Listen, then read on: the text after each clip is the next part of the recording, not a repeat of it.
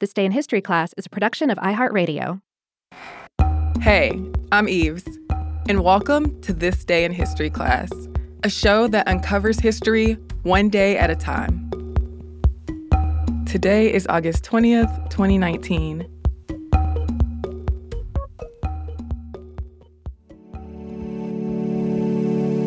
The day was August 20th, 1858.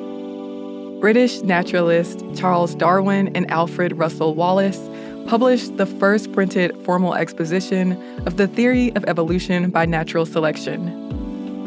In the early 1800s, French naturalist Jean-Baptiste Lamarck developed a coherent theory of evolution. By then, ideas around the transmutation of species, as evolution was called, were already percolating. And during these years, the principle of natural selection had already been recognized. Natural selection is the process that leads to the survival and reproductive success of organisms best adapted to their environments, and that causes the selective reproduction of the best genetic qualities. But Darwin and Wallace's work put a spotlight on natural selection. After reading Robert Chambers' book, Vestiges of the Natural History of Creation, Wallace became intensely interested in figuring out how evolution works. He traveled and collected and studied plants and animals.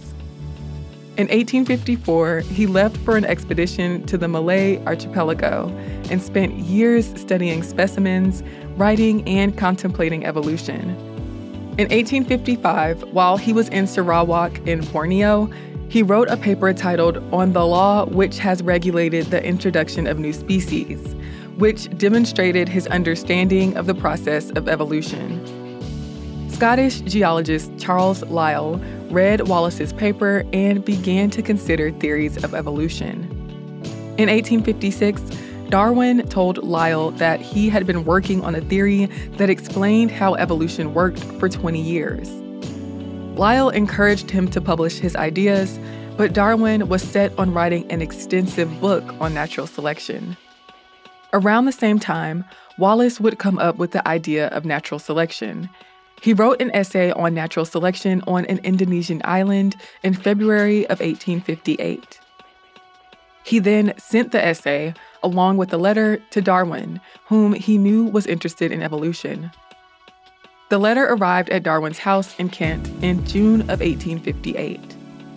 So British botanist and Darwin's friend Joseph Dalton Hooker linked up with Charles Lyell, and they decided to present Wallace's essay along with excerpts from Darwin's writing on natural selection. They presented the paper at a meeting of the Linnean Society of London on July 1st, 1858. Darwin and Wallace were not present at the meeting, which was attended by around 30 people.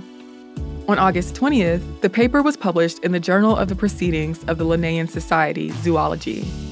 Its title was On the Tendency of Species to Form Varieties and on the Perpetuation of Varieties in Species by Natural Means of Selection. In the publication, Darwin's writings were put before Wallace's essay, making it seem like Darwin's contributions took priority. The paper included extracts from Darwin's 1844 manuscript of a work on species and an abstract of a private letter Darwin addressed to American botanist Asa Gray in 1857 to show that Darwin's views had not changed between 1844 and 1857. The paper also included Wallace's essay titled On the Tendency of Varieties to Depart Indefinitely from the Original Type. In the introduction to the paper, Lyell and Hooker say that both Darwin and Wallace conceived the same theory and can, quote, claim the merit of being original thinkers on the topic, and that both of them unreservedly placed their papers in our hands. But that was not the case.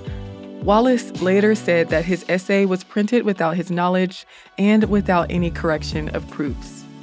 The paper was reprinted in other magazines. Darwin decided to halt work on his extensive book on the subject and instead write an abstract of what he'd already written. That abstract became the foundational text on the origin of species, published in November of 1859. Wallace continued to work on and write about natural selection. Though Wallace has been overshadowed by Darwin in recent years for his role in developing the theory of evolution by natural selection, Wallace acknowledged Darwin's pioneering work on the subject during his lifetime. I'm Eve Jeffcoat, and hopefully you know a little more about history today than you did yesterday. If you have any burning questions or comments to tell us, you can find us on Twitter, Instagram, and Facebook at TDIHC Podcast. Thanks again for listening, and I hope you come back tomorrow for more delicious morsels of history.